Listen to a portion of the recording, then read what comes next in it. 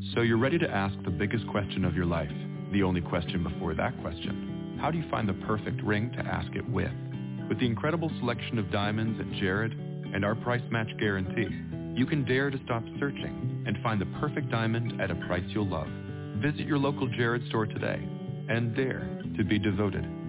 We promise to match any price on a like loose certified diamond of the same quality from any other jewelry retailer. See jared.com/price match for details.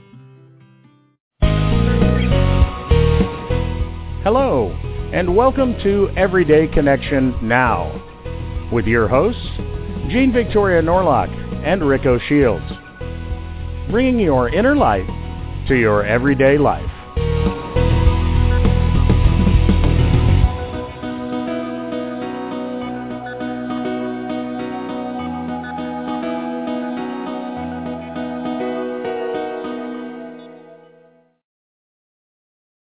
Welcome, everybody, to this edition of Everyday Connection Now.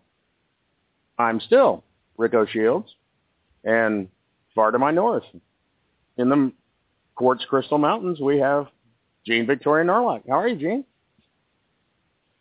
I'm better. It's been so cold here, like freakishly cold. But I got really good news. I'm going Halloweening for the first time in years tomorrow, and so that's going to be weird because I hate being cold. But apparently the temperature's supposed to go up for tomorrow night, so I'm all excited. Special just for you. I won't suffer too much. I guess Mother answered my prayers. There you go. There you go. These things happen. I was talking to someone on the phone just before the show down here, and they've been out of town for most of October because October is the height of the winter, which winter here means rain, summer means no rain. It doesn't really follow the calendar much, but October is the month that usually just rains like it's raining tonight for a week. And but we've had a beautiful weather. And she said, apparently all have had beautiful weather. I have no earthly idea why that would be. And I said, well, it's because I'm here. I phoned ahead. I'm glad you laughed. She didn't. Always call the universe ahead and put your requests in. You know. Yeah, make sure you call ahead. They'll accommodate all of them they can. Absolutely. Absolutely. George is a great concierge. Oh, absolutely. Absolutely, one of the best, and a great scheduler and executive producer and travel guy. Everything else. Absolutely. So I can honestly say that I don't know what to banter about other than the weather tonight. I haven't checked out the news. I haven't really done much of anything. And maybe that's banterable material, but I think I posted earlier a word of the day that kind of sums up my mood or my state of being today, which is lackadaisical. Ah, yes, a little lackadaisical she is. Yes, I was sitting in my house going, why do I want to do nothing? And then I remembered that great wisdom that we've been working on trying to tap into in the past year, of that when you're supposed to do, when you feel like doing nothing, just do nothing, because nothing miraculously somehow, if you can be still long enough, always leads to something. So that's what I'm doing today. That's right. And maybe our guest tonight is the something that the nothing was leading to. Could be. Who knows? I guess we'll see. And you have to remember that nothing really is something. Certainly, sometimes for our bodies, and, my body was just like not having it today. And I was going to, Bob's back open. The Road Shack Deli's back open, and I hadn't been there. He's been gone for like a month, and I hadn't been in there.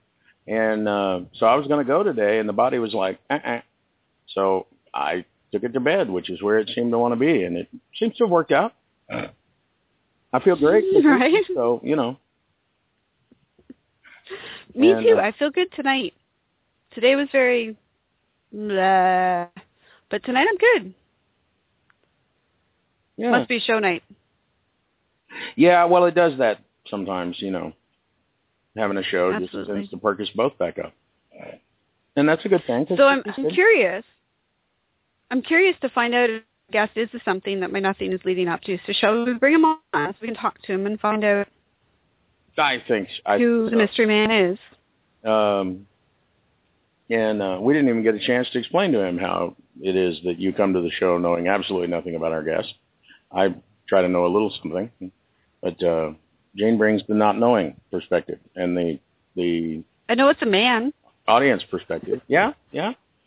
And an author, a speaker, an international business consultant, and then something that might relate to books or something called Zentrepreneur.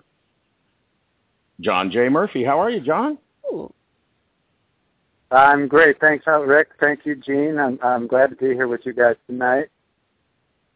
Welcome. Zentrepreneur, that has me curious. So we're gonna have to go into that. But before we do, first I need to know the most important thing. Who on earth are you, and what do you do? Well, I'm something from nothing. You went there. Gotcha. Just to tie in with your theme of the night or today. Anyway, well, I'm. I'll say I'm a Zentrepreneur in that I like to take good ideas and a perspective of health and well-being, the Zen, if you will, a feeling of being present and in the now, and then doing something with it. And that's the entrepreneur.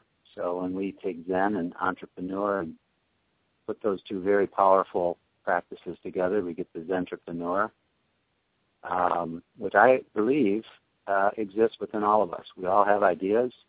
We all have an interest in feeling good and balance and wealth and health and prosperity and joy and giving something to the world. And we all have the ability to act on that. We all have the capacity to take risks and take ownership and do something. So we all have a Zentrepreneur within us. And the secret then is to get out of our own way and allow that spirit, if you will, that the Zentrepreneur is really just our spirit seeking ways to manifest itself and express itself. So we have to sometimes get out of our own way to allow that to be. That's who I am. And that is a brilliant, brilliant gift to be offering to the world, because one of the most challenging things, I believe, in our industry, I'm also an author, and of course with the radio show, is how do you marry the divine spiritual essence of humanity and the message that goes along with the knowledge of it with practical, everyday business practices.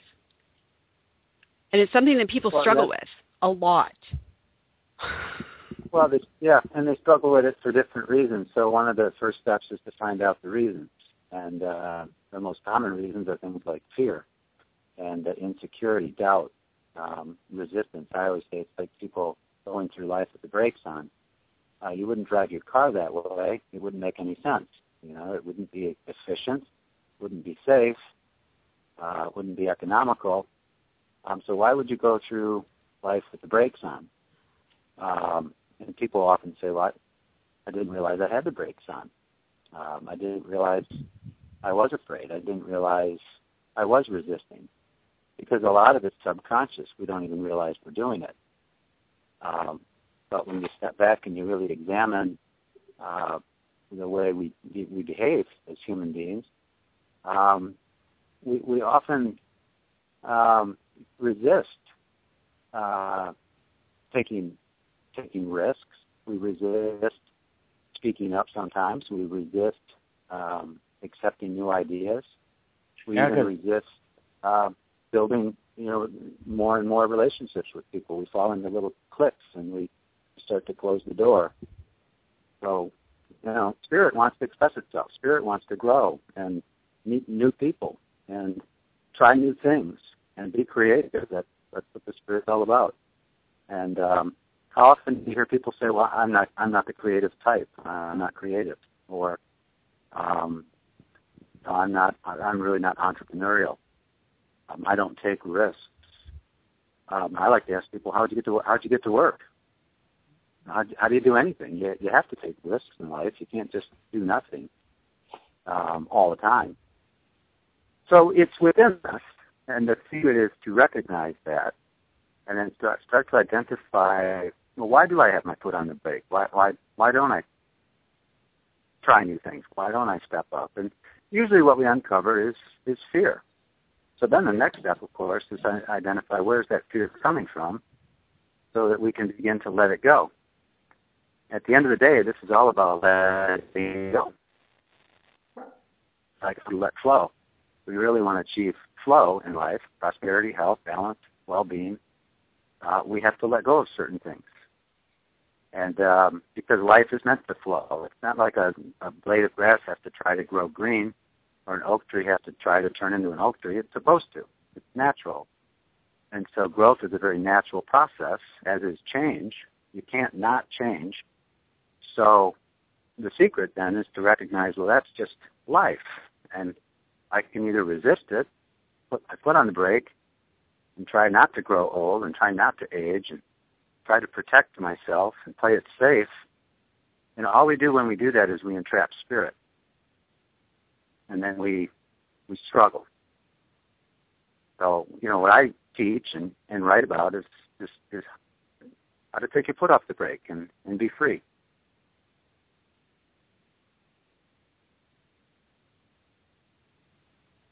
Which is very cool. We like free, but it sounds like there was some of that change thing in there, and that's that. Hey, no change. We don't. Oh no change. That could be a big resistance to it right there. That to be change. You mean you got to have change to have change? Oh my goodness. It's scary. Change is scary. Yeah. Well, that's a perception. What about pay raise? Would you like a pay raise? And the answer usually is, well, sure, that doesn't sound bad. Well, that's a change. What about changing your clothes? What about changing your diet? What you eat every day? What about, changing? The reality is everything's changing, and we just don't appreciate it. If you stop and you think about it, the very common phrase that people resist change is nothing factual. There's nothing factual about it. It's an assumption. It's a belief that's not true, because people are changing every second of every day. Physically, mentally, emotionally, we're changing all the time. We're aging. We're learning. We're growing. And so change is the most natural thing in the world. When you stop and ask people, did you realize that you're actually hurling through space at 68,000 miles an hour, spinning on a ball at 1,100 miles an hour? Okay, you'd never guess that, because it's an illusion. To think that we're still, that we're not changing. And these illusions, which we take to be true, you can stand and look out the window and swear by the data that the world's flat. And we know better. It's not flat. But the data can be very misleading. So when people jump to that conclusion that everybody resists change, don't you know that? I like to challenge paradigms like that,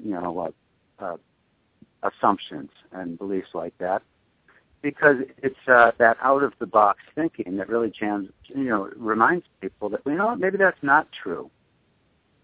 Maybe I am creative. Maybe I do have the ability to change. Maybe I can take my foot off the brake and experience life in a very different, very exciting kind of way. But as soon as we start to believe that we're not creative, that change is scary, change is painful, or whatever labels we give it, we're putting ourselves in a box. And it's that box that I like to help people get outside of. And I'm really curious. You're coming along at just such a wonderful time, and because you know nothing about me, I know nothing about you. So I might at some point here put you on the spot a little bit, and check and see just how good you are at what you do. But my first question would be, coming from the perspective of somebody who's been doing this show a really long time and talking to a lot of people, what would you find more challenging, taking a business-oriented person and showing them their creative side, or taking a creative, artistic type person and showing them that they can, in fact, be an entrepreneur, they can do business, they can do marketing, they can do promotions? Well, I work with both all the time, every day. I'm working with a business today with 60,000 employees. It's billions and billions of dollars of sales all over the world. And I'm helping them be more creative and innovative because it's a company that's become somewhat complacent. And the world is changing. And new technologies arise. And you know that. I mean, you could pull out your cell phone from 10 years ago, and people will laugh at it. I go, what is that? And 10 years ago, these cell phones were showed off at major global shows as the greatest thing, the newest invention on the planet, just 10 years ago. And now you got people going, well, yeah, but it can't do GPS, and it can't do emails, and it can't do, it's got a flashlight, has it got a compass, has it got a calculator? 10 years ago, it was just a wireless phone, and you might be able to do text with it. Today, that's a joke. That's how fast things are changing. So my job as a business consultant is to help companies stay out in front, on the leading edge, if you will, with creativity and innovation, so that they don't become the next, blockbuster video that was great, one time, or the next Borders Books or the next Kodak, or so many of these great companies that just suddenly teams got blindsided. So I teach creativity and innovation to companies that may have relaxed there a bit. By the way, it was creativity and innovation that got them started in the first place. Every company starts with a creative spark and an entrepreneur and an innovative spark. Somebody saying, I've got an idea that I can sell to the world, market it, and it's where every company starts. So there's that component of it. Well, we've got to teach creativity to the left brain businessman, so to speak, but to the right brain artist, to the right brain intuitive, creative person. Can we teach organization and structure and discipline? Yeah, absolutely. Because at the end of the day, it's balance. It's the whole yin-yang balance that allows us to be healthy. If the body is not balanced, it's not healthy. So imbalance causes all kinds of problems. Dis-ease causes disease. So we have to seek some form of balance. Now, the easiest way to do that, depending on our personality types, is to find people that offer that counterbalance, so to speak, that support. So, the Steve Jobs of the world, the Bill Gateses of the world, the Jeff Bezos of the world, the founder of Amazon, very innovative and successful person. They find all of these guys. They find a healthy counterbalance. They recognize that, I don't know it all. I need to build a strong team. And so I teach teamwork, because at the end of the day, if we can't pull together and find solutions together that are win-win, things start falling apart. We see it in politics. We see it in countries. We see it in families. If we can't pull together, we start falling apart. So that requires a combination of right and left brain, creative, intuitive, abstract thinking, context, as well as content. So we've got to have the facts and the data and the analysis and the logic, and we have to make sense out of it all. So it's really, at the end of the day, about balance, and that's what the Zentrepreneur is doing. That's what the wise and successful leaders are doing, is they're figuring out, what data do we need to be smart and intelligent and resourceful, and then what can we do with it to make a positive difference. Look, I'm really glad that you brought up the teamwork, because it's not so long ago that I would quite boldly and bluntly look people in the eye and go, I don't do marketing. I don't do business. But in recognizing that was literally stopping me in my tracks as far as progressing in my career as an author, I thought, well, that's not the right way to look at it. And I realized that it's not that I don't do it or that I can't do it. I'm not passionate about it. So I switched up my game plan and I started reaching out to people who were really good at it and really passionate about it. And their passion with regards to marketing and promotions and business lit a fire in me. And it prompted me to become more involved. And so I developed in a short time a liking for it, which is why I asked the question, because so many people out there are really struggling with the concept of blending the left and the right brain. And if you are the artistic, creative type who just doesn't want to do that part of what it takes to be a successful entrepreneur, then find a partner, find a team, and work with them. So I'm really glad you mentioned it, because it's so important for people to realize that they don't have to do it alone. Right, and because there's so many, as she was saying, people out there that just have incredibly genius ideas, but they don't know how, or they think they don't know how, or are unable, and so these genius ideas really never grow to fruition, or they play with the idea long enough that they finally see somebody else doing it, and they think, well, I had that idea first, or whatever. How is that, such incredible ideas that could just be real game changers that just fizzle? Well, exactly. Now you're talking about the entrepreneur part of Zentrepreneur. The Zen part, of course, is I've got these great ideas. I've got this brilliant opportunity, and we all actually have those. We're gifted with the ability to come up with just amazing ideas. By the way, these ideas don't even have to be our own. Somebody could share an idea with you. I've had a lot of people share ideas with me over the years. You should write a book on this, or you should write a book on that. So I do.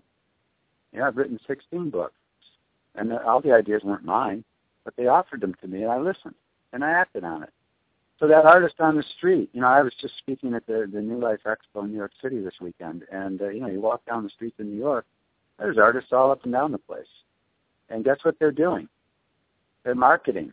Now, they might not call it that, but let me tell you something. If you're out on the street and you're trying to sell a painting or a sketch or get somebody to sit down to do a caricature, or you're jumping around and dancing in a Pluto costume, it doesn't matter.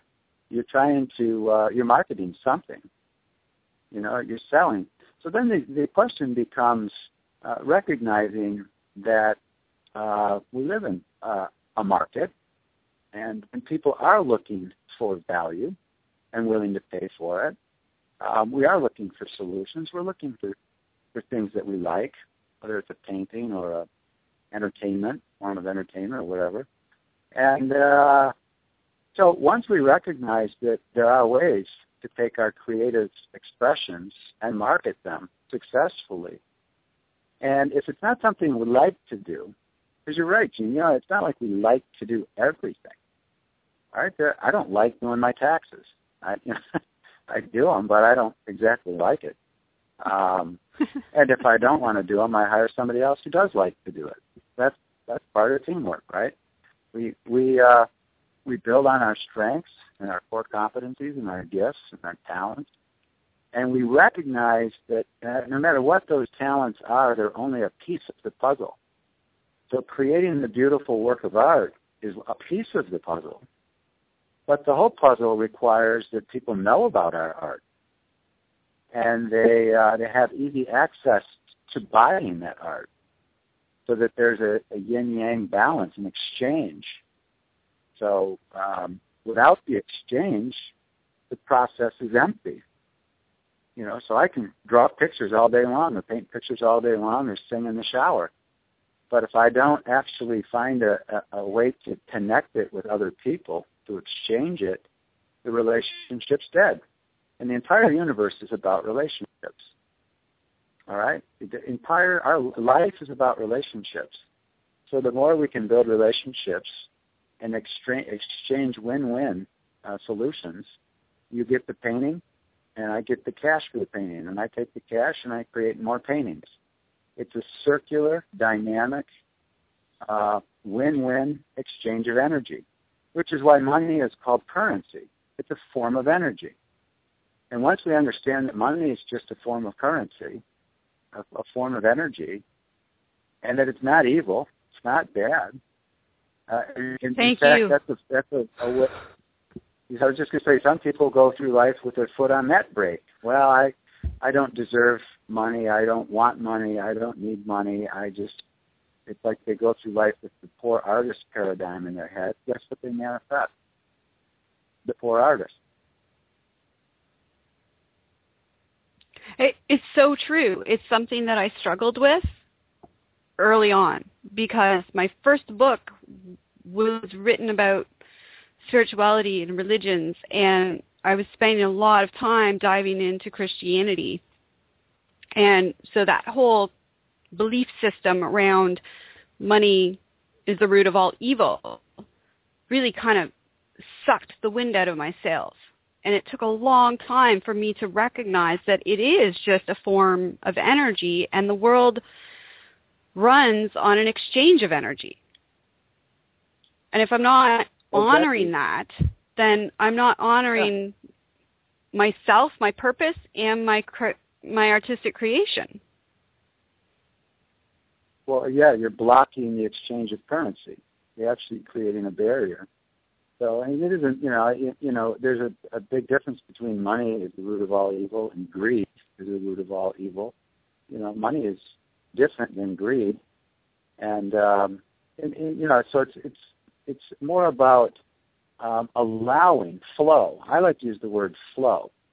So we've got information flow, we've got relationship flow, love flow, spiritual flow. But we should have prosperity flow, money flow, cash flow. All right, flow is a positive thing. It's if you studied the Tao Te Ching at all, the great Tao is the great current, the great flow. And when we understand the Tao and the life force, it's all about flow, spiritual flow. And we take that foot off the brake and we just allow flow to take place in our lives, people to flow to us. It's the law of attraction. We allow relationships to flow, love to flow. We become less guarded, less fearful, more open, more available to source energy. We just open it up and allow flow. This is what I mean by letting go. We have to let go to let flow. And when we allow that flow to happen, these synchronicities happen all the time. I mean, every day, what we used to think were just weird coincidences, they're no coincidences. Everything happens for a reason. And when we take the foot off the brake and we open up and we surrender, so to speak. Now, a lot of people think of surrender as a form of weakness. Surrender is a form of strength. When we surrender to a higher will and we let go of our own ego will, if you will, that my way or the highway, and that resistance, it's just a form of ignorance, actually. When we let that go and we actually trust in a higher power and we trust in our true self, not our false identity or our false, ego, but our true self, our higher self, our spiritual self, it's amazing what happens. I'm astonished every day. It's amazing what happens when we truly learn how to let go. Yeah, we've talked about it. I don't want to, bore our audience, but I came down here about 5 months ago to Costa Rica. It was clear to me that was the next step on my journey, was to come down here, and so I did, and maybe it's easier for people in that context of, well, of course you acted like you didn't know anything because you didn't know anything, but I was open. Some of the biggest sort of strokes of luck, if you will, that I've had in this part of my journey have been those synchronistic moments where someone you wouldn't expect, you wouldn't go to that person and say, listen, I have this problem. Can you help me solve it? Sometimes it's the sandwich guy or the person behind the counter. They say something, or in my case, I was looking for a place to be, and I'm not financially wealthy at the moment, but I was looking for a nice place, secure place to hang my hat, and mostly wanted to have a good house for my dog. But the sandwich guy overheard me talking to somebody about it and said, I think I've got your house. And I could have just easily, one, not been open enough to talk to anybody about it, and two, certainly not been open enough to, come on, the sandwich guy? Yeah, the sandwich guy. And I'm in this beautiful house. And would surely have never known about it had I not been willing to let that allow that synchronicity to wash me over here to look at it. Well, you use the word allow. I use that word a lot. You let go of whatever resistance might have presented itself. What's this guy know? He's just a sandwich guy, or I don't need anybody. I can figure it out on my own. All this chatter. You let that go, and you allowed someone to help you. And that's a very simple but powerful process, because you've got to get past this, this insecurity that a lot of people deny having, but it reveals itself. When we truly just open ourselves up and love one another, listen to one another, and accept one another, and put judgment and criticism aside, which is a very common temptation for a lot of people. We put it aside, and what's interesting is the more we allow help, and the more we offer help, by the way, this is, it's what we sow. The more we help people, the more help comes our way. Now, a lot of people think of this in a very linear way. Like, I do something nice for you, so now you need to do something nice for me. It's we look, and that's not how it works. Not the tit for tat. It doesn't work that way. No. No, I do something nice for you, and I continue to do something nice for you, and you may never turn around and return it. So there could be this perceived wedge or energy, that positive giving energy is coming back to me somewhere, somehow, at some time. It's the perfect yin-yang balance of the universe. It's coming back. It's karma. So if I'm only looking for it to come back from you, I'm missing the picture. It's bigger than that. And that's where people struggle. They go through a painful divorce, and, no matter how kind or gentle I am, or how, supportive I am to try to, make it peaceful or whatever, my ex is making it really difficult on me. So this whole give and you shall receive thing is a bunch of hogwash and doesn't work in my case. And you're completely missing the point. If you continue to love, you continue to give, it's going to come back. All right? That's where faith and trust and love come in, and it may come back to you tenfold, but not from where you think it's coming from. Well, and it really puts limits on. You're hitting on so many valid points. I love it. Yeah. It really puts, people have used that phrase, don't put handcuffs on God. Well, okay, universe, pick a term. If you're standing there staring at that other person, waiting for them to give it back to you, there could be 3 people standing around you trying to give to you, but you can't see them because you're just looking at that one spot. And that's right. Of course, if people want a crash course, they can always just come to Costa Rica because the help comes from the strangest places. Yeah. Well, you guys had asked me something earlier that I wanted to also just share, like who am I, and you met me before and things like that. And so I'd like to introduce myself in sort of an unusual way. I just did this, like I said, I was speaking on Saturday night in New York at this big expo, and I put a slide up in front of everybody, and I said, and it just had some bullet points on it. It was all part of the introduction. And the first bullet point listed were the words Murphy's Law. And I said to the audience, what do you think when you see those words, Murphy's Law? Anybody ever heard of Murphy's Law? And they said, oh, yeah, that's, if anything came wrong, it will, at the worst possible moment. That's Murphy's Law. It's like a curse. I said, yep, you got that right. So now imagine your name's Murphy, because that's my name. And you grow up learning about this law. The second bullet point on the slide was Friday the 13th.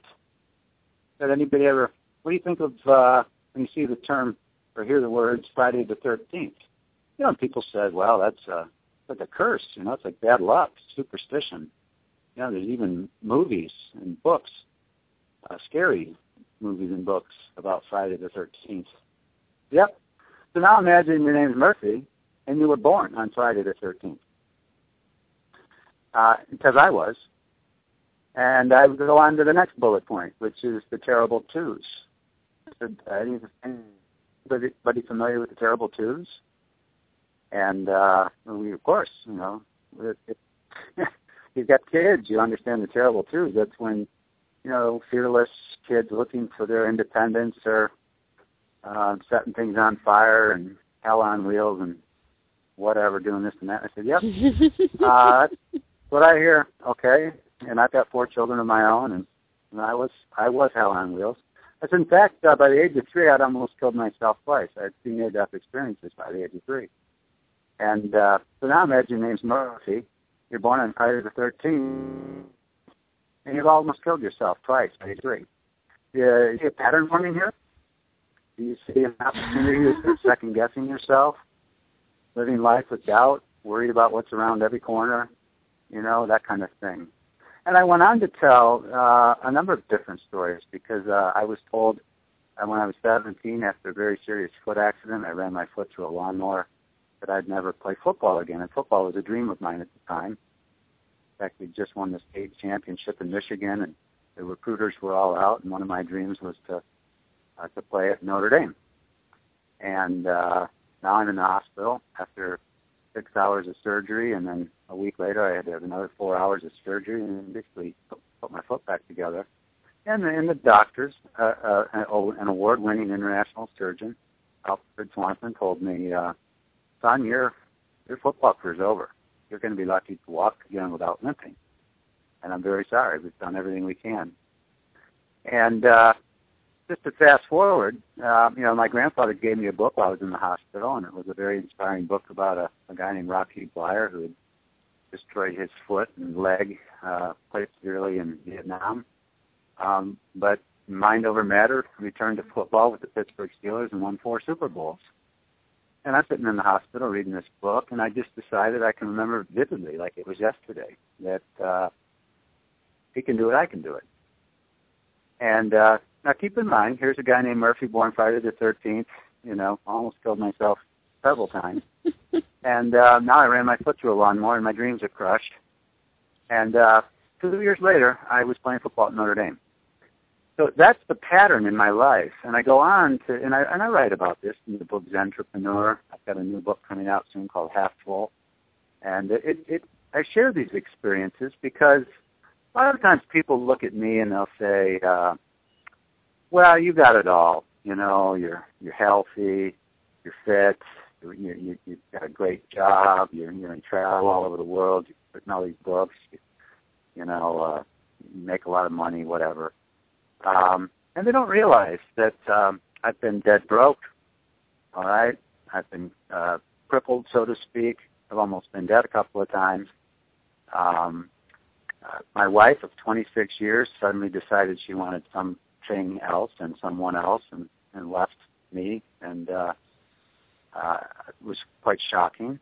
I lost my father, in a painful way. And so, we all have these challenges in life. And we all have an opportunity to look at the glass, so to speak, and say it's half empty, and the world's in trouble, and the world's lousy, and, just look at all the crap that's going on here and there. You don't have to look far to find things wrong. But if you look at it just a little bit differently, and everywhere you see something wrong, you see people helping out.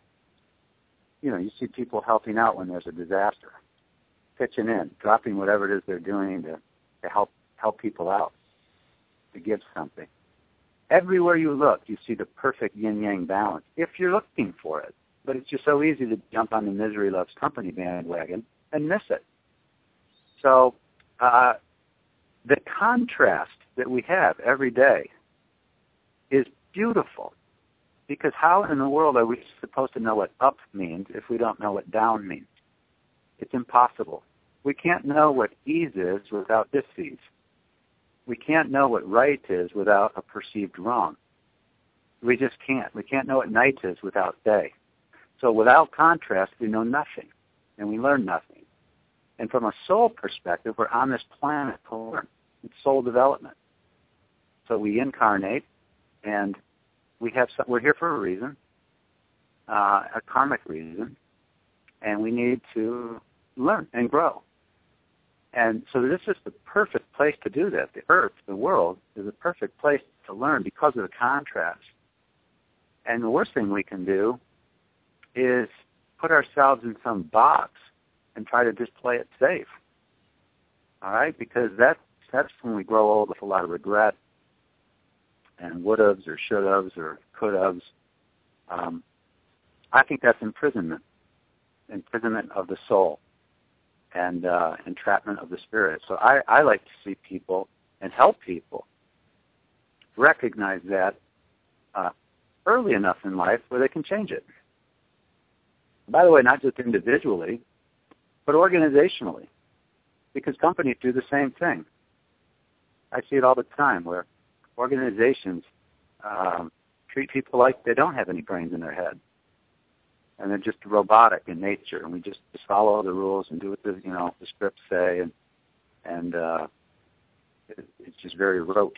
And I love going into organizations and pulling teams together to say, let's innovate, let's create, let's find better ways to do things.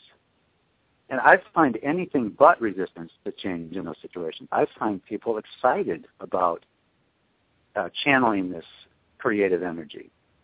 It's amazing to me how many people have brilliant ideas, but they have no way of getting them heard and expressed and acted upon.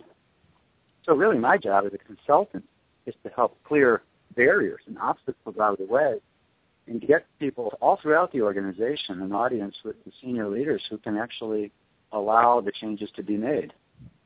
And that's really exciting. That's what we refer to in business as culture change, where we go from these fearful, complacent, play it safe, siloed cultures where everybody has to just mind their own business, to really energized, dynamic, interdependent relationships where people are thinking win-win and growing and learning. And I find that boredom is probably the worst demotivator of all. People who are bored get in trouble. It doesn't matter how old they are. Right? Works on me at 50, I got to tell you. I'm laughing because that's kind of been my life pattern before I found myself, my creative self, before I gave in to my need to express that. When I was playing that societal game of being who everybody else wanted to be and not being who I really was, I would get bored. And every single time I've gotten bored, stuff goes wrong. Like planets blow up. It's just not good. It's one of those situations where I can look back on my own personal history and go, okay, so this is priority one for me is avoiding boredom, because that's when I self-destruct. And so I think that it's really kind of funny that you brought that up, because it's not something that people touch on very often. But it's true. But it's sure, and it's all around us. You watch it with kids, and if a kid is bored, they tune out. It doesn't matter if they're watching TV. If the show's boring, they tune out, and then they look like a zombie sitting there, or that their mind is actually somewhere else. Take them to church. If it's boring, they tune out. Take them anywhere, and just watch them. Because if they're bored, they tune out. The truth is that happens all through life. We can pretend like we're interested. We can try to be interested. But the fact is, if it's boring, it's boring. So one of the things we have to learn to do, this is where we can use our creative side, if you will. I do it every week when I go into businesses. Look, we collect a lot of data. There's graphs and charts and analysis to be done. And, it's a lot of left brain kind of stuff. But the traditional consulting firm might come in and collect all this data and create a bunch of spreadsheets and hand you a binder that's 100 pages thick, and say, there's your analysis, and here's what we recommend. And what I found over 25 years of consulting is that a lot of those recommendations never get acted upon. They just sit in the binder. They go on a shelf. A lot of money changed hands, and nothing really changed. Nothing got done. And not the best return on your investment. People feel nothing. Clients and customers feel nothing. So what we do is we go in and we basically form teams of people, not consultants doing it, but teams of the company's own people. And we do not use a lot of slides and PowerPoints and things like that. We use Post-its and flip chart paper and get things up on the wall and draw maps and draw pictures. And then we have the senior leadership come in. We don't give them chairs. We tell them we want 20 minutes without interruption. And we're going to tell you a story about what's really going on around here. And we bring the data to life. We play tape recordings of clients calling in and experiencing lousy customer service. We play videos. We bring it to life so that it's anything but boring. In fact, it's shocking. It's absolutely shocking. And guess what happens? We motivate change. The team is motivated. The senior management is motivated. In fact, it's an awakening. It's an awakening. And it's not handing you a stack of spreadsheets to go sort through on your own time. It's summarizing that in the most powerful way, where you're hitting people not just in the head, but you're hitting them in the heart. And you're creating emotional intelligence and movement. And the root word of motivation is movement. So if you really want to move people in a positive direction and move change, you've got to create that emotional, compelling desire. And when you do that collectively as a team, there is no resistance. The resistance is all in the ignorance and misunderstanding and misalignment, where we start, aiming at each other rather than the waste in the system or the stupidity in the system. And when we start all aiming at the waste and the stupidity rather than one another, it's amazing what gets done, and very, very exciting, very empowering. And then people want to do more. They're asking for more. So one of the questions that I get quite frequently from senior management is, this experience was so moving and so powerful. How do we keep it going? How do we keep the momentum and the motivation alive? And what my answer is, keep doing it. This isn't a one-time event.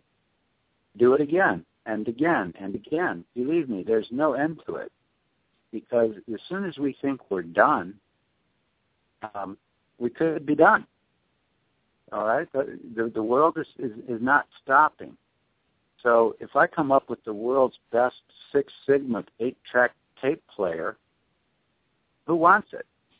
All right? We've moved on. I come up with the world's best cell phone 10 years ago. Cell phone, what's that? We want smartphones. In fact, we want phones that drive us home on Friday nights, okay, or Saturdays. We want, can your phone levitate? The world now is asking questions we never thought possible just 20 years ago. All right, so I was giving a workshop out at Tesla Motors a week ago out in California, Fremont, California, don't know if you're familiar with Tesla, but Tesla has got an all-electric car right now. It's phenomenal. This awesome is an all-electric car. It's just gorgeous. Google it. It's incredible. It goes from 0 to 60 in 4.2 seconds. The thing's like a rocket. And it never, ever goes to a gas station. It's 100% electric. It goes over 200 miles on a charge. The electronics are incredible. It's synced to your iPhone or to your Droid. You can start it from wherever with your phone. You can change the radio stations with your phone. It's totally interactive. I mean, the car, I had a good chance to test drive like that. Absolutely unbelievable. And when you start to think about no more gas stations, seriously, that's a whole different frontier. It's a whole different world. It's a whole different animal. So, and it's kind of like, I think about things like if you just visualize yourself sitting on your couch 10 years ago wanting to watch a movie that's not on television, what's the process? Well, step one, I got to get off the couch. Step two, I got to go find my keys, drive to the Blockbuster store, browse the shelves, hopefully find the movie, stand in line, check out, maybe buy a few things I don't really need, but they're there, and what the heck, drive home, load the machine, sit down, push the button, hope it works, and watch my movie. If you map that all out, and this is what I do with companies as a business consultant, you map that process out. And by the way, you can do this at home. You don't have to map it out, but you can study any process and say, where's the waste in this process? Where's the wasted time, wasted energy, wasted cost? We can map that all out. And if we just fast forward to present times, there are innovators now saying, guess what? You'd never have to leave the couch. Just click on demand or click on Netflix or something like that. By the way, where's Blockbuster today? So that's the point about the world's changing. Yeah, a world of hurt. So, and that means a lot of good people working for that company, trying to figure out what do I do now. And so incidentally, that was a very successful company for many years, right? You can say the same thing about a Borders Books. You take Jeff Bezos at Amazon.com. He's a guy that reinvented the whole book distribution industry, essentially, with Amazon, and is now reinventing it all over again with e-books. Because with an e-book, there's no paper, there's no print, there's no trucking it across the country or air freight. So from a carbon footprint, green perspective, it's far superior. From how much money does it cost to buy the book? It's cheaper for the reader. And it's a higher profit for the retailer, the distributor, the author, and the publisher. Win, win, win, win, win. Now, why would Amazon innovate a Kindle that essentially puts their old business model out of business sooner or later? Why would they do that? And the answer is because if we don't, someone else will. We can't be complacent. We've got to continue to ask leading edge, breaking new ground kind of questions. And incidentally, that's exciting. People like that when you get them involved up front and being part of the solutions rather than suffering as part of the problem later on. So, right. Back to Zentrepreneur. That's what entrepreneurs do. I think when I think of world famous entrepreneurs, I think about people like Jeff Bezos at Amazon, and just constantly looking for ways to make things better, faster, lower cost, more user friendly for people, and being rewarded for it handsomely. Well, we've actually steamed right on past our halfway point, but that happens to us often because we get into such awesome conversations. But we do need to take a quick break. And when we come back, I want to focus a little more on that point you made earlier. You were talking about companies all started with innovation and change. And because I think that's part of what leads to these people that are so robotic and unhappy in their jobs is they went there because they wanted to be part of something that was innovative changeful, and that's not. Then they found Kodak, that invented the digital camera, digital imaging, and yet they kind of looked at it and said, but film's better. So, well, sure, right then it was, but they kind of missed the boat because they had a head start on everybody. And it is an odd curiosity that these innovative change makers that launch some of these companies somewhere along the way lose that creative energy. So I'd love to talk to you about that as well, and how even small business people, perhaps that are listening, could tap into ways that would prevent their business from going down that road. Well, I'd love to talk about that for sure. All right, perfect. Goodness, music for this. We did Jordan's Don't Know, I guess, on our last show. What about Anyhow? Which is really appropriate. Anyhow works. Do it anyhow. All right. Absolutely. Cool. So we'll have another selection from our dear friend Jordan Okrand that you can find at jordanokrand.com. I was just commenting back and forth with him on Facebook today because I posted something about Asheville. He said, my folks live there. And I said, yeah, and your dad's going to be joining us next month. So, see, you got more Okrand to look for. So whole family is really pretty cool.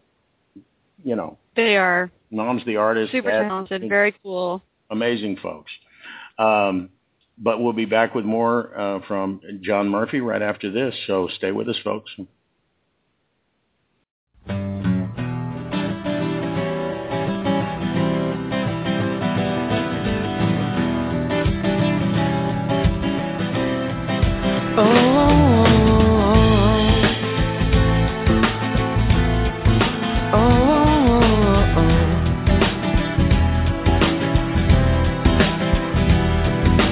People talking misery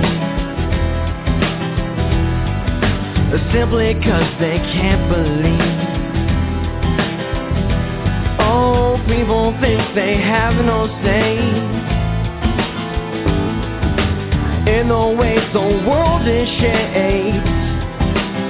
Oh, and the truth will only be known if we rise up off the floor.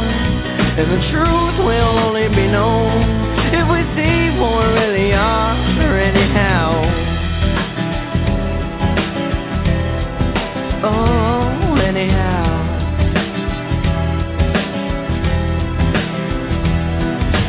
People looking everywhere at leaders that just don't care. We all have the strength inside to lead the life we fantasize.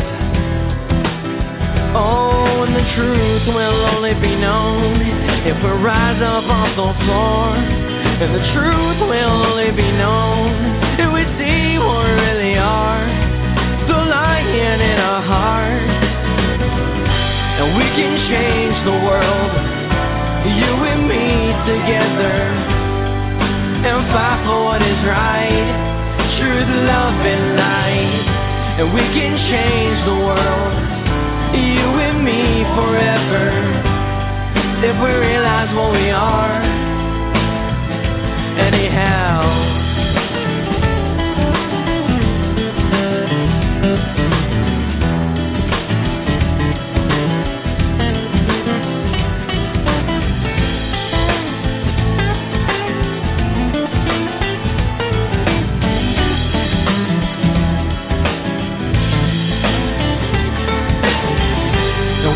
Change the world, you and me together, and fight for what is right, truth, love, and light.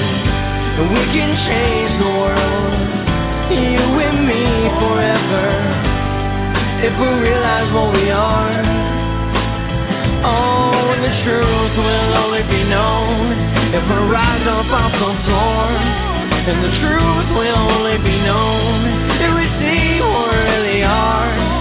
The lion in our hearts anyhow. Oh, anyhow. Yeah, we can be the change we need. Anyhow, anyhow, anyhow, anyhow, anyhow, anyhow, anyhow, anyhow, anyhow, anyhow, anyhow, anyhow,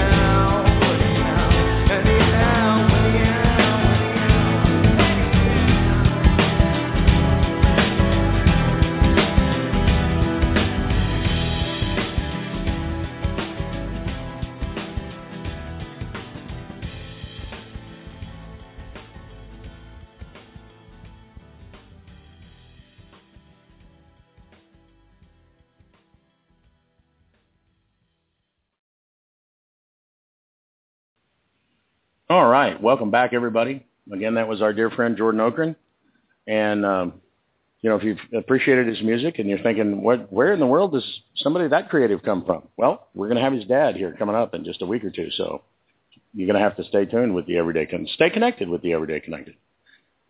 Actually, his dad and his mom, because they have co-created a book. Oh, mom's coming with him? Oh, cool. Because we've had both mom and dad on. It's the only whole family nuclear unit that we've ever had on the show, I think, individually. It's really quite fascinating. Yeah, mom and dad. Mom took her artistic ability, and dad took his ability as a pen friend, and they got together and they wrote a fantastically motivational book.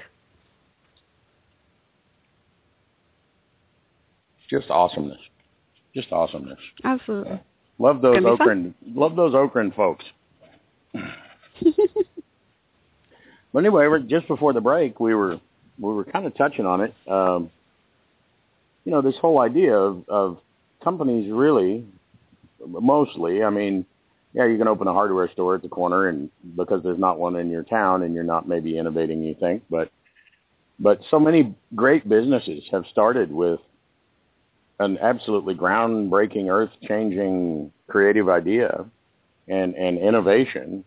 And then they find themselves not long later having to hire someone like you to say, where did it go?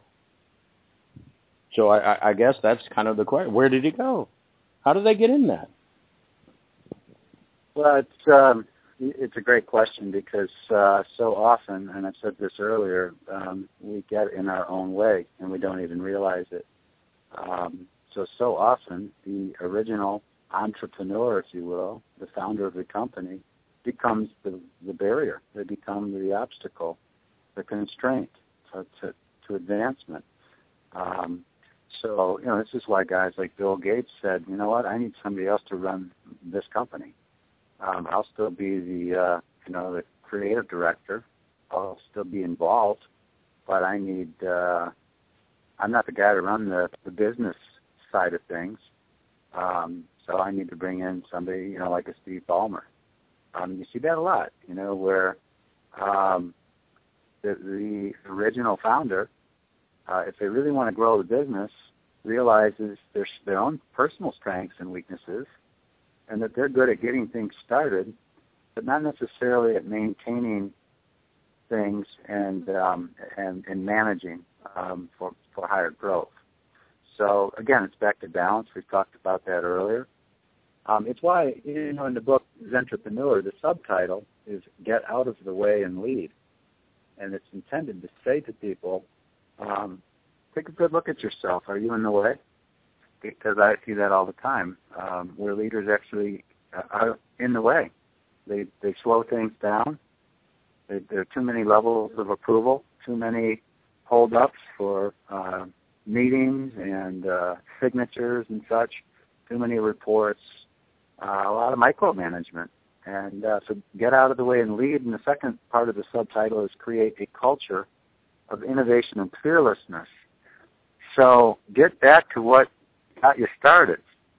And what happens with a lot of companies is they get bigger and bigger and bigger. They buy into the division of labor, paradigm, which is divide and divide and divide into specialties. So we've got a specialty for everything. And one specialty has no idea necessarily what's going on with the other specialty. And so we get all these handoffs and we get all this noise in the system, all this disruption, so it takes us 9 weeks to do something that should take 9 hours. And that's actual data. I mean, I see that all the time. 184 days to make a vitamin tablet. That's actual data. Over a course of 14.2 miles, that's actual data. How in the world can it take 14 miles to make a vitamin tablet in 184 days? The actual work is it's a matter of hours. But that's how cumbersome some companies have become. And by the way, these are very large companies where, well, we just do one little thing and then we put it in a warehouse for a month, and then we do one more little thing and then we put it back in the warehouse for a month. Then we have to send it to the lab, and that takes 3 weeks. It's just all of these little piecemeal pieces of the puzzle, but putting the whole puzzle takes an excessively long time. And guess who's paying for that, by the way? The customer. Always. Why is it taking me so long? Yeah. And because all of that waste in the system costs money. It's not free. So somehow it's got to get built into the price. Somebody's paying for it. And we just complicated things. So, it's like Einstein once said, any intelligent fool can make things bigger and more complex. It takes a touch of genius and a lot of courage to move in the opposite direction. So I see that all the time. I see intelligent people making things bigger and more complicated. We add and we add and we add. And pretty soon we've lost sight of the business we're in. We don't even know who our customers are and what they really want. If you want to know that, you got to go talk to somebody in marketing, or you got to go talk to somebody in service or sales. The average person has no idea who their customers are and what they really want and what they don't want. And so to get back to how do we return to the very fire and fuel and innovation and creativity that got the company started, we've got to start getting back to some very fundamental questions. For example, why do we do this? Just the question, why? Why do we do this activity? Is the customer paying for this? Is this really adding value? And what we start to find by asking just some simple yet profound questions is that a lot of the activity going on in the businesses is of no value whatsoever. It's just come up out of the years. I can't give specific data that's proprietary from clients, but I can give you facts that are true, that are just without revealing where they're coming from.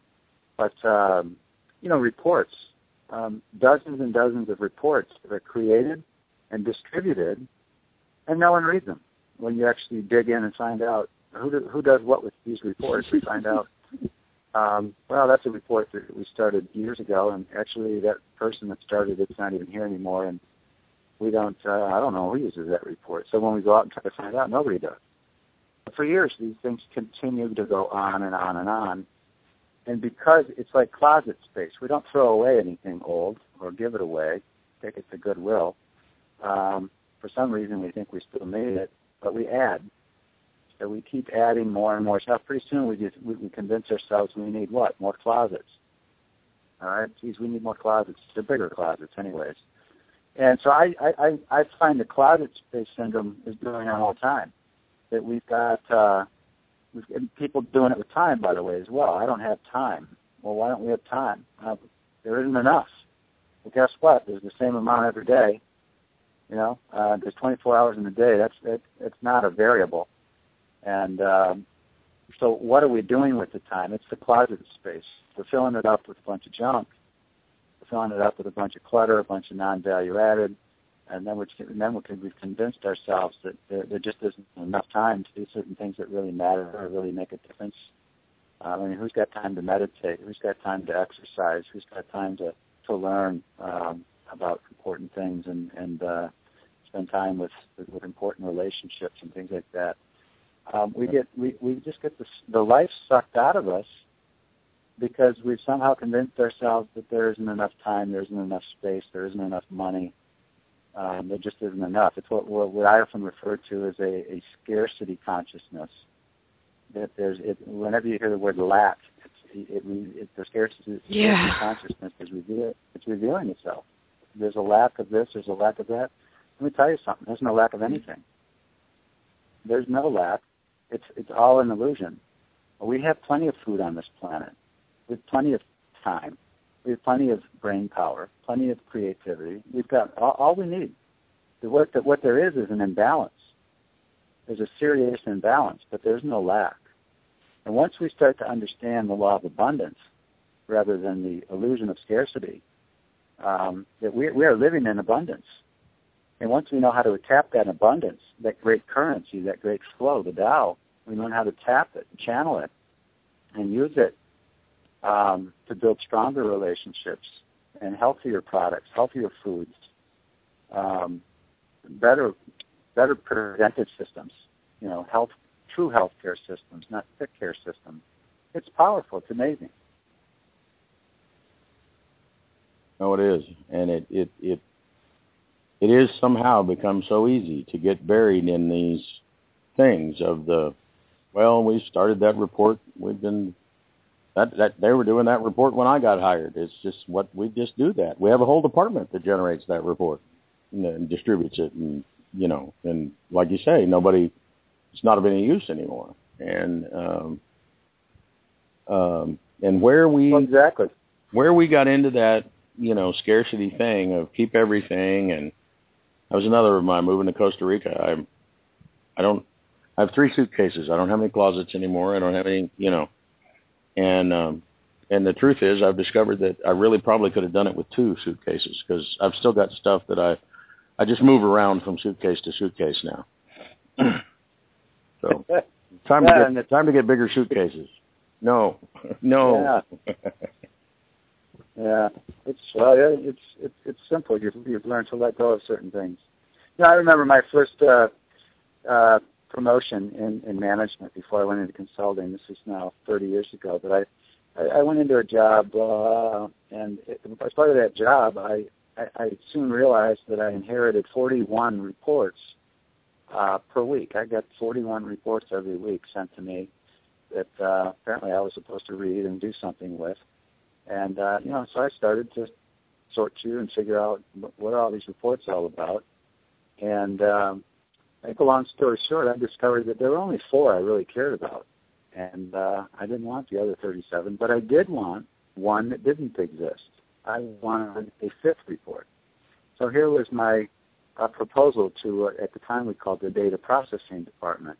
I want to save some trees. Now, this is 30 years ago, so it's a little ahead of its time. I want to suppress a whole lot of paper and printing and such, and kill these 37 reports. They mean nothing to me, and I have better ways to find out what's really going on, like getting off my butt and walking out into the facilities and actually talking to people and listening to people and such.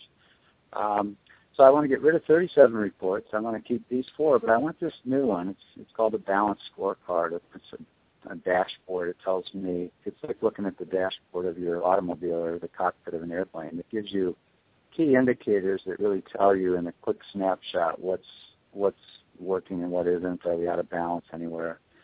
And so I wanted this dashboard. And the data processing department told me at the time that it would take 3 years to get that done because they were so busy. And I just had to laugh. I said, 3 years? Are you kidding me? What in the world are you doing for the next 3 years? Oh, well, we need more staff. We need more.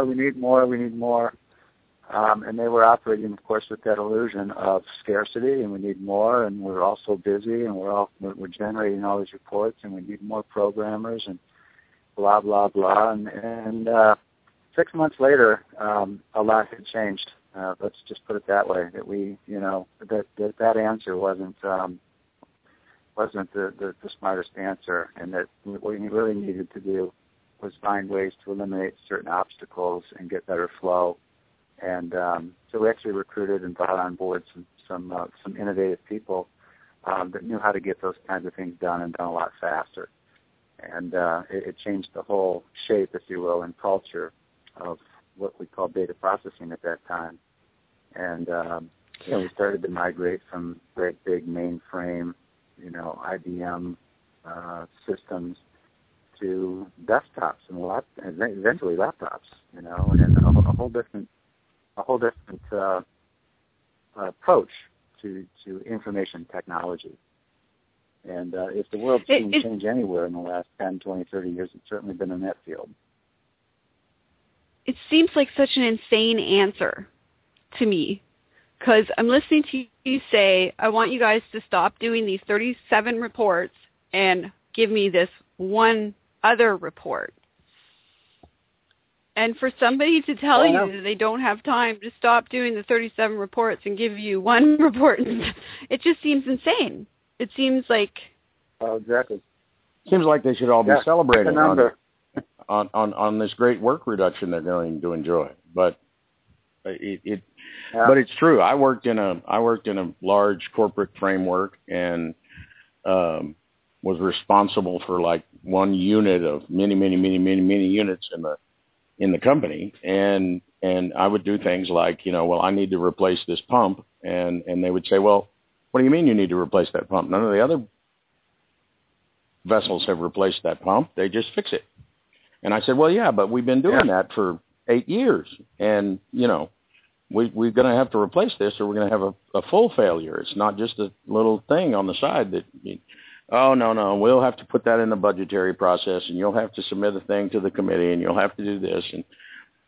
And a week of runaround just to find out how I could do what needed to be done. And in that week, the pump's still down there trying to run, and it was only about another week later that the whole thing failed. And then we had a customer, we had a client who was furious, I pay hundreds of thousands of dollars a day for this vessel, and it's supposed to work, and that's your job. And, and so the client's not happy, management's not happy, because now they got to get the pump on an emergency run delivery. And, how do we find one? There's only one, and it's in Sweden. And, it boggles the mind, the amount of money that's spent because you can't get something small done. And, or, boggles the mind the amount of useful information you can't have because, you can't possibly go out and walk around the office and talk to people. You got 41 reports to get through, Yeah. So, I think one of the most important things that we have to do is leaders, as innovators, as entrepreneurs, is really practice the art of questioning, thoughtful, contemplative questioning. And so, with the book Entrepreneur, each chapter begins with a question, a contemplative question. And the first chapter is called What If? Entrepreneurs wonder and ask and contemplate, what if? What if I try this? What if I take this risk? What if I start a business? I asked that question in 1988 when I started my business. What if I write a book? I've asked that question a lot of times. What if I start a workshop? What if I try a different approach to marketing? What if? And when we open the mind, and then we open with questions, and we simply contemplate the various answers that we get, and we have to be clever about who we ask, because we want to ask a variety of people, not just people who are yes people. Good friends that just, want to be nice to us. We learn a lot. Chapter 2 is why. Chapter 3 is why not. So when we ask why and why not, when we look at the same thing from two different angles, two different perspectives, it opens the mind. It helps us see the reasons why we should do it and the reasons why we shouldn't. It helps us assess the risk. When we ask how are we going to do it? That's where the rubber meets the road. Right? A lot of people know what they want, and they know why they want it. They know why it's important. They have no idea how to do it. If we don't know how, we're stuck. That's the start. We lose. We have to ask the question, who? Who can help us? And I like to say wise people pay attention to wise people. Let's be very careful about who we listen to, and the credibility of the resources that we tap. If we ask somebody who's terribly unhealthy and out of shape their secrets to fitness, it doesn't make any sense at all, right? But we're hearing advice from people all around us with no credibility whatsoever. they're quick to offer us advice and tips. And in many cases, we listen. And but there's no credibility, and that's very key. So we have to ask, who can help us? Who can help balance out my limitations? Great entrepreneurs have done this for many years. Who can I tap to help counterbalance me so that we've got balance in the equation and balance in the business? And then we get into questions and comments and things like what I call the yeah buts. We do run into resistance. People say, yeah, it's a great idea, but, it'll never work for these reasons. Yeah, but you're not smart enough. You're too old. You're too young. Yeah, but, you don't have this or that or the other things. And so we have to be prepared for the yeah buts. We have to anticipate them. And the yeah buts can be very helpful because maybe we're learning something, a potential risk that we hadn't considered. So as entrepreneurs are very awake and aware of the forces against us, so that we can come up with countermeasures, ways to offset them. And so the book goes on and on about these relatively simple questions, and in each chapter I give examples of how I've applied it to a whole lot of different life circumstances. So it's not just about business; it's about life, about relationships. It's about it's about finding peace and prosperity and joy and well-being in life, letting go of stress and doubt and resistance and guilt, and grief, some of the things that weigh us down. Well, because it goes so far beyond business. You're talking about things that. Look at our education system. Look at our government. Look at our healthcare system.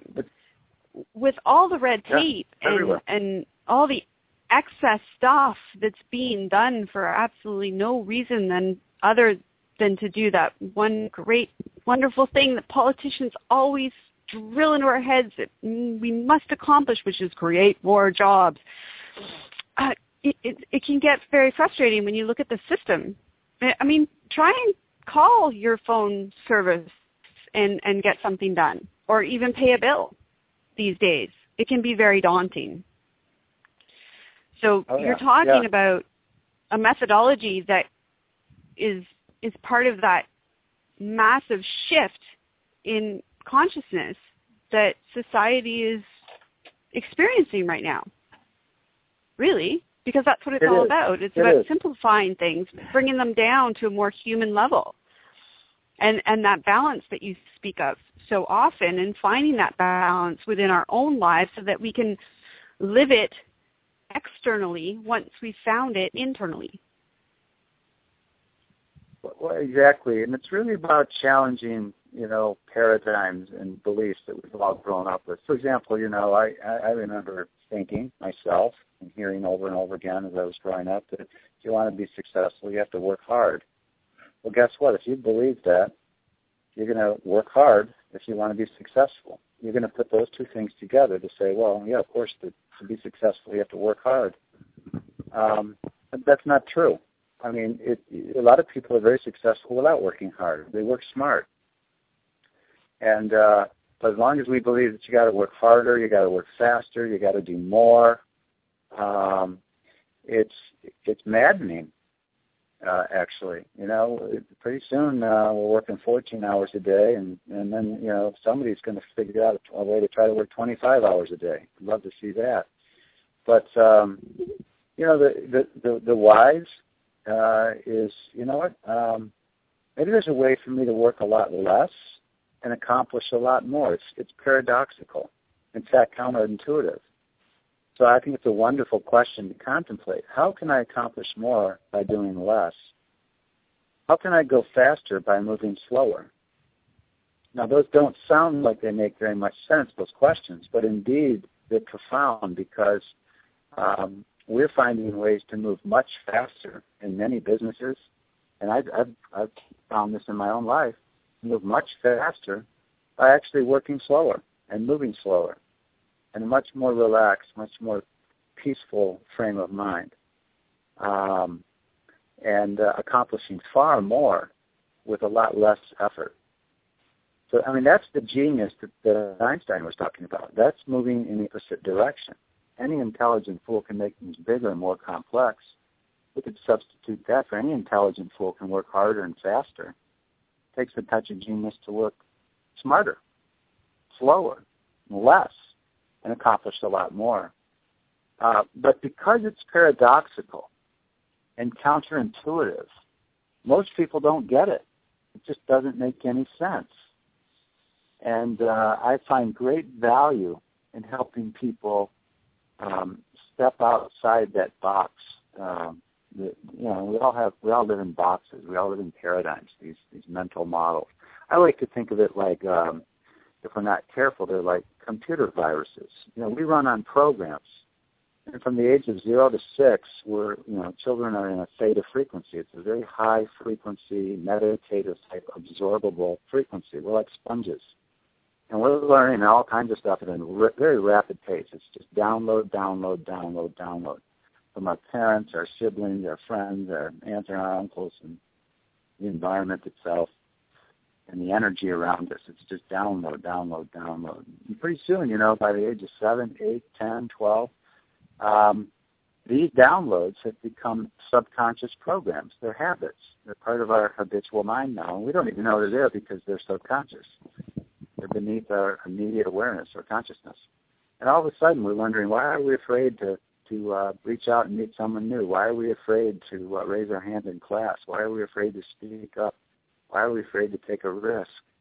Why do we have these tendencies, these habits? Why do we get impatient in these circumstances? They're all downloads. And so if we're not careful and we're operating our life on these downloads, these are, by the way, the subconscious mind is over 1 million times more powerful than the conscious mind. When you measure it from a scientific perspective, the conscious mind can process about 40 bytes of data per second. The subconscious mind can process over 40 million bytes of data per second. It's not even close. So if we're running on subconscious programming, and because it's subconscious, we're not even aware of what it is, and it's governing most of our life. Over 98% of our life is governed by the subconscious habitual minds, what some call our autopilot. It's no wonder we're running on a treadmill and not getting anywhere, or we're afraid, or we're going through life with the brakes on. So we have to look carefully at our tendencies to uncover what are those subconscious thoughts and beliefs that we're running. I like to call some of them mental viruses, because when we have a virus on the computer, we got to hit the delete button. We got to clean it out, or we're just not going to run efficiently, and we're going to get frozen. And when we start to do that as human beings and as organizations, whether we got 50 employees or 50,000, and we really start to experience what can be true flow, it's phenomenal and very exciting. No, it is. It really is, and I'm so glad you mentioned it, because one of the things that, for anybody listening to the show today, and they're absorbing this wealth of information that you have shared in a really short time. Now, here's the proof of how well this works.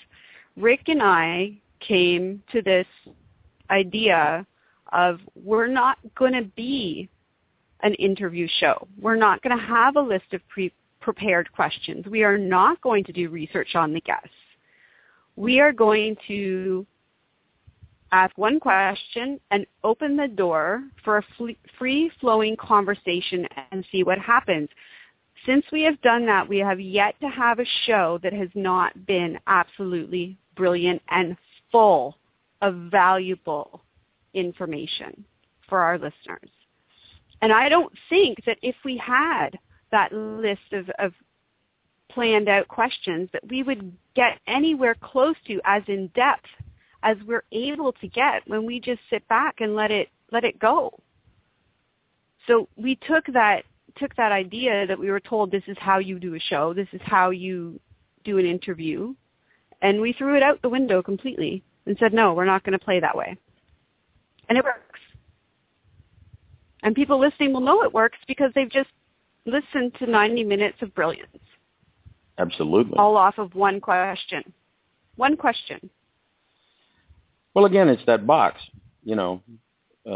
Pre-prepared questions have pre-prepared answers, and you might as well just, not show up and play a tape or something, because it's all going to be the same. Hey, we're interviewing so-and-so tonight, but he was interviewed last week, so we're just going to play that for you because they covered everything. But what? You can't do that. And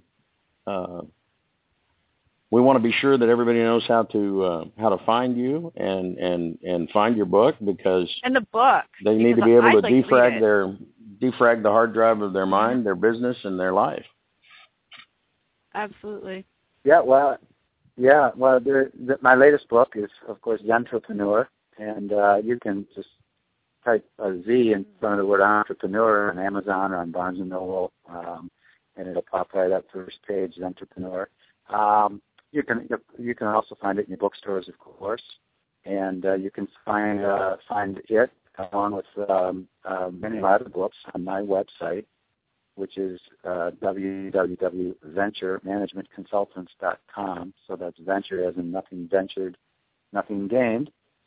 And venturemanagementconsultants.com also gives your listeners more information on other things that I do, other things I offer, and other books I've written. In fact, one of the books I referenced as part of it tonight is it's a book called Beyond Doubt, 4 Steps to Inner Peace.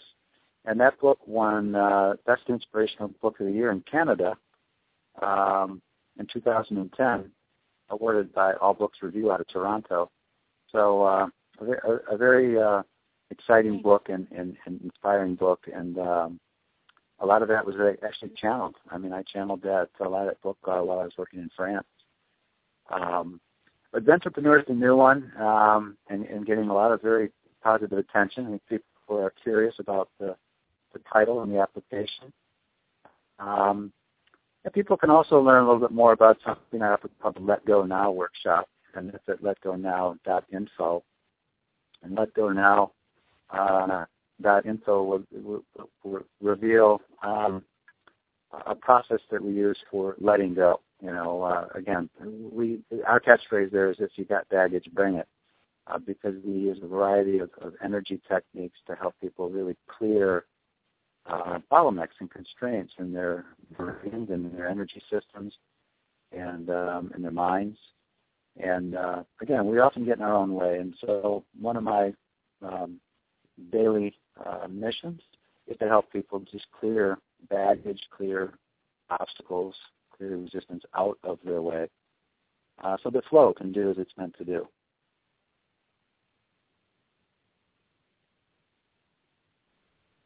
Right on. Perfect way to end a show. And a brilliant show at that, really jam-packed. Everybody listen twice. Yeah. Take notes. From nothing, right? Something from nothing. There you go. Yep. See? Yep. I knew I was resting today for... That's right. And it's really about flow and free flow. And the fact that you can't pre-plan everything. And even when you try, and I'll close with this, because I learned a lot growing up in sports and in competitive sports, and I was a quarterback, and we'd practice all week long, and you'd call a play, and you'd practice that play during the week, and then in the game, you call a play, and you walk up to the line of scrimmage, and the truth is you don't know what's going to happen. You have an idea of what you want to happen, you've planned it, you've practiced it. But life is uncertain, and I use that as a metaphor for life. And so we need to be present every day, and we need to be practiced, and we need to continue to exercise and discipline ourselves to be prepared. But every day is a new adventure. Every day there's uncertainty. And the more we can become comfortable with uncertainty because we have faith, and we have prepared, and we feel good, and we feel ready, and we let that fear go, that's the only way we can truly experience flow, is by letting go of the very things that get in its way. So I'll leave the readers with that, and the listeners with that. Just let go to let flow. Love it. Love it. Absolutely. And you, of course, will also find links to all of this. That may be where you're listening from now, is on our website at everydayconnection.me, because, well, it's all about me. No matter which one of us me's is reading that. And there'll be links there to the websites and direct to the book. Just after 90 minutes, I'd highly recommend it. I'm looking forward to, I'm going to get it. What can I say? Got to have it. And so that's going to be awesome. And I want to really thank you, John, for sharing your time, talent, and treasure with us this evening and with the world. It's awesome stuff. Well, thank you both for having me on the show tonight. I really do appreciate it. Awesome. Oh, it was a ton of fun. All right, everybody. So it'll be before this is posted, but we hope you had a great Halloween and that you will join us again next time. But until then.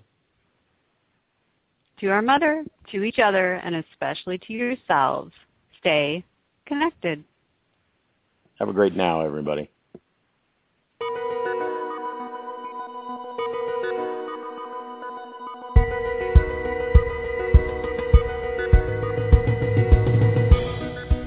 Join Gene and Rick again next time. Until then, visit their website at everydayconnection.me and subscribe for news and updates. Stop by their Facebook page at facebook.com/everydayconnection and join the conversation.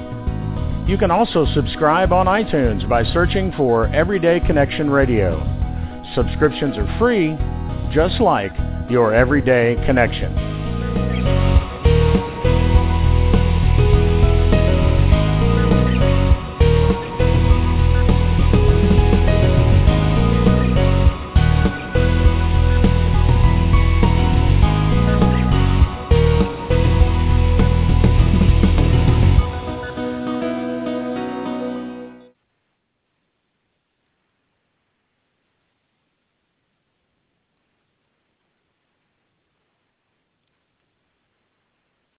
So you're ready to ask the biggest question of your life, the only question before that question. How do you find the perfect ring to ask it with? With the incredible selection of diamonds at Jared and our price match guarantee, you can dare to stop searching and find the perfect diamond at a price you'll love. Visit your local Jared store today and dare to be devoted. We promise to match any price on a like loose certified diamond of the same quality from any other jewelry retailer. See jared.com/price match for details. So you're ready to ask the biggest question of your life, the only question before that question. How do you find the perfect ring to ask it with? With the incredible selection of diamonds at Jared and our price match guarantee, you can dare to stop searching and find the perfect diamond at a price you'll love. Visit your local Jared store today and dare to be devoted. We promise to match any price on a like loose certified diamond of the same quality from any other jewelry retailer. See jared.com/price match for details.